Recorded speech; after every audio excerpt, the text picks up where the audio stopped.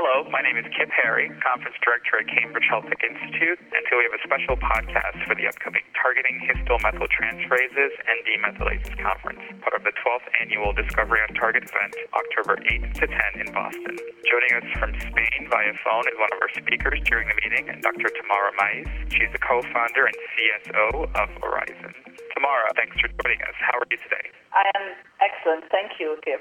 Great. Well, thanks for joining us. So, Tamara, Horizon is one of the few developers, and maybe, in fact, the first, that's really targeting the histone demethylase, LSD1. Can you explain your sort of initial rationale behind developing inhibitors against this very novel class? Okay, indeed, yes. We are very proud to say that Horizon has been leading the way, and we can confirm that we are the first company to move a specific LSD1 inhibitor into phase 1 studies, more specifically for the treatment of refractory or relapse acute leukemia. So our project on LSD1 started in 2008, which is less than 4 years after Seattle reported that this fat-dependent amine oxidase was actually bona fide H3K4 demethylase. And by the time that we entered into the field, it was known that LSD1 interacts with CoREST, that it forms part of transcription regulation complexes. It has a role envisaged in some cancer types, but little more, So in 2006, there was Lee et al. Who published that a non-selective MAO inhibitor called TCP, tranylcyclamin, inhibits LSD1 to some extent, and we took this observation as a chemical starting point to develop our highly selective, irreversible LSD1 inhibitors. This was not the only venue that was explored. There was the Casero group at the Johns Hopkins who explored the potential of oligoamines to inhibit LSD1, and actually there was an Australian company that was exploring the potential of a compound resulting from that program for a while. There have been additional players that have entered the field, like Solarius. They claim to have a reversible LSD1 inhibitor in preclinical toxicology studies, and more recent also GSK has presented preclinical data on both reversible and an irreversible inhibitor, but finally they chose to move an irreversible one forward into the clinic in a phase 1 study in small cell lung cancer, which actually illustrates that the potential use of LSD1 inhibitors need not be limited to hematological cancers. So while most of the reports on LSD1 were and still are related to oncology, actually we did not decide to enter the field because of our interest in oncology. In fact, we were performing biomarker studies in the field neurodegeneration. We were studying the brains of deceased patients from Alzheimer's disease, Parkinson's disease, or dementia with Lewy bodies, in a collaboration with the group of Professor Isidro Ferrer. He is a very renowned Spanish neuropathologist. And we had with them identified an interesting biomarker that was systematically downregulated in the affected areas of brains of these patients. And analyzing the mechanism of transcription control of this biomarker, they pointed out that the potential involvement of the REST complex could be at the basis of these changes. So in Horizon, with this knowledge, we then evaluated the components of this complex, and we wanted to select potential drug targets from that. This complex contains targets like HDAC1 and 2, but finally we focused on LSD1 because of its novelty and because of its structural similarity to the MAO enzymes, which classified this target as a druggable target. Our initial hypothesis was probably a little bit simplistic. We thought, well, if the REST complex is involved in downregulation of the expression of an important biomarker, maybe we can inhibit one of its components of the REST complex and neutralize that downregulation. So the literature since rapidly exploded with reports on the involvement of LSD1 in cancer, and we also started to explore that angle. And 2 crucial publications on the role of LSD1 in AML and also in-house validation data were deciding our minds to move our best selective LSD1 inhibitors forward in this indication. Tamara, let's talk a little bit more about Horizon, and you've had some very exciting news. You recently formed a partnership with Roche, and your lead compound is now being tested in clinical trials, like you mentioned. So it seems as if the therapeutic potential is certainly being validated at this point. So what sort of therapeutic efficacy are you observing now in your early clinical studies? Okay, so, indeed, to start with, we are extremely happy to have closed the deal with Roche, as they are the number one partner in hematology, and we have licensed them 2 of our patents, which cover also ORI-1001, which is the compound we have in the phase 1 studies for acute leukemia. So we work together with them, and we remain still in charge of the phase 1 study. They are providing, of course, invaluable feedback and advice, and we are collaborating with Roche to provide further data now. So with respect to what kind of therapeutic efficacy are we observing our early clinical studies, you must realize we are in a phase 1 study. The real convincing target validation takes time, and I do not think we can make at this moment bold statements about validation prior to the analysis of the data of a proper phase 2 clinical proof of concept study. But anyway, in our phase 1 study, our study is focused mainly on determining the PK-PD relationship and the toxicity limits of the compound, although of course we do hope to find the preliminary evidence of efficacy in select patients with specific genetic profiles, and of course we will try to get the maximal data to support further clinical trials. So in the preclinical studies, we showed that our compound was very potent on the leukemic stem cells, a subpopulation of leukemic cells with the capacity to reinitiate cancer even after regular cytotoxic treatments. This is the main problem in acute leukemia, especially in AML, that the cytotoxic treatments initially tend to be efficacious, but then the cancer relapses. The cells are resistant, they are not responding to the treatment now. So the treatment, we think, consists in combining the 2 actions, hitting at the same time very rapidly dividing cells and hitting the leukemic stem cells.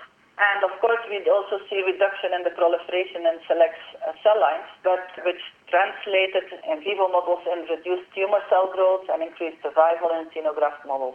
So with respect to the challenges that we may encounter targeting LSD1, of course, if you ask this question generically with respect to the target, it will depend on the characteristics and the specificity of every compound, in addition to its capability to reach and inhibit the target.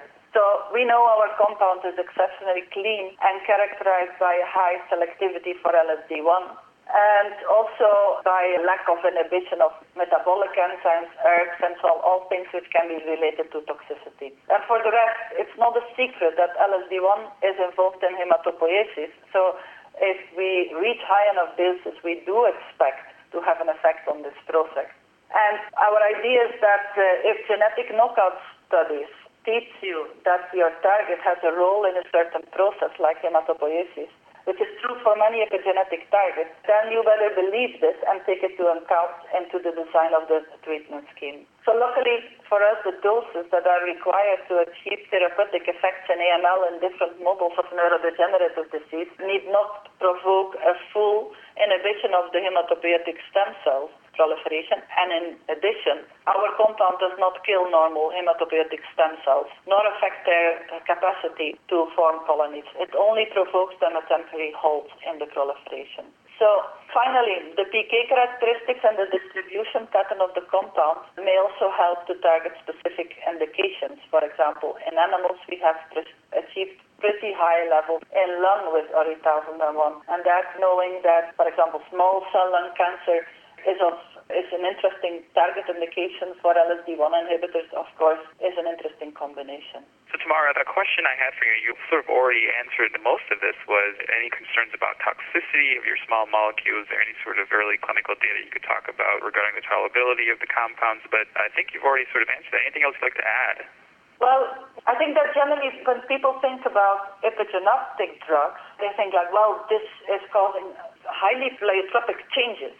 So what we observed, surprisingly, and so this is coming from our data in leukemic and neurological models, is that the inhibition of LSD1 does not affect such a very, very broad range of genes at all. In fact, complete inhibition of LSD1 by our compound, ORI-1001, in, for example, THP1 leukemia cells, changes the gene expression level of about 150 genes by twofold, and that's not so much. And although these changes are sufficient to provoke the differentiation of these cells from myeloblasts into monocyte macrophage phenotypes. So another example is our compound ORI-2001, which we envisaged for applications in neurodegenerative disease. Well, the number of genes changed in the hippocampus after therapeutic doses of this compound is even lower, only about 30 genes up or down regulated in the hippocampus, for example, by over 50%.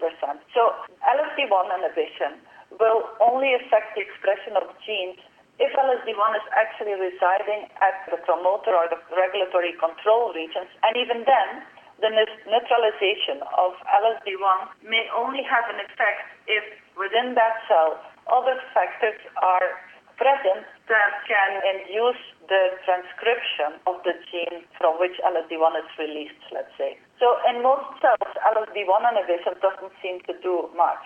And in our preclinical toxicology studies, actually the only toxic effect we ever saw was dose high enough, and we start to see the effect on the hematology, which is completely anticipated. So with respect to the toxicology in the phase 1 study, we are in the dose escalation. We'll soon go to the 5th cohort. We have not seen any treatment-related tox effects yet. So we're still going on with this process, no?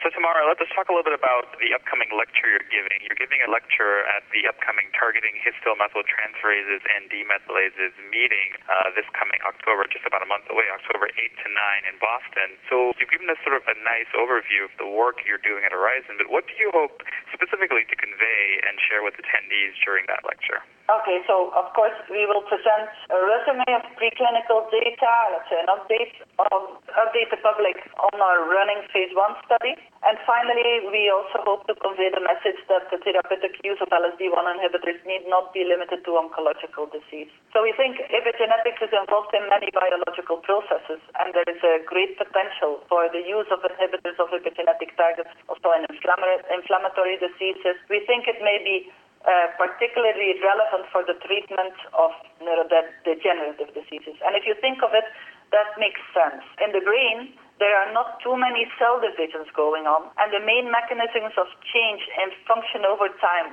like aging, may be epigenetic rather than genetic. And we know already that the inherited forms of Alzheimer and Parkinson represent only a small minority of cases, and most forms are not inherited and termed sporadic. And I think that epigenetic will turn out to be an important factor in these diseases.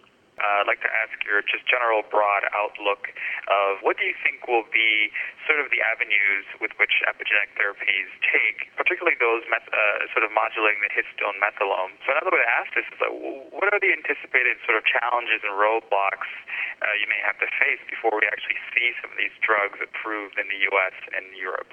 Well, there's no specific category for epigenetic drugs in the FDA or the EMA, no? And so in this sense, the challenges for the development of drugs modulating histone methylome are no different than for any other drug. They must prove they are safe, bring benefit to the patient. It's true, however, that many of the epigenetic drugs address targets that are novel and that have not been characterized very extensively previously, no? However, I think that today we have, especially for studying epigenetics, we have incredibly potent tools at hand to analyze epigenetic target function and the actions of drugs developed to inhibit them, which on one hand provides us with the means to better select target indications and populations, and also to foresee potential side effects. So, at Horizon, we believe that epigenetic drugs offer a possibility to shift expression balances or programs in target cells or organs, and that this may prove beneficial in different severe diseases. Okay, and with that, I think we'll wrap up. It's a great pleasure, Tamara, as always, speaking with you, and thanks for your time and joining us via phone all the way from Barcelona. I'm sure it's beautiful right now. We look forward to your upcoming presentation during the Targeting Histone Methyltransferase and Demethylase meeting this fall. For those of you listening, if you'd like more information, please visit discoveryontarget.com. Thank you for tuning in, and we look forward to seeing you at the conference. Goodbye.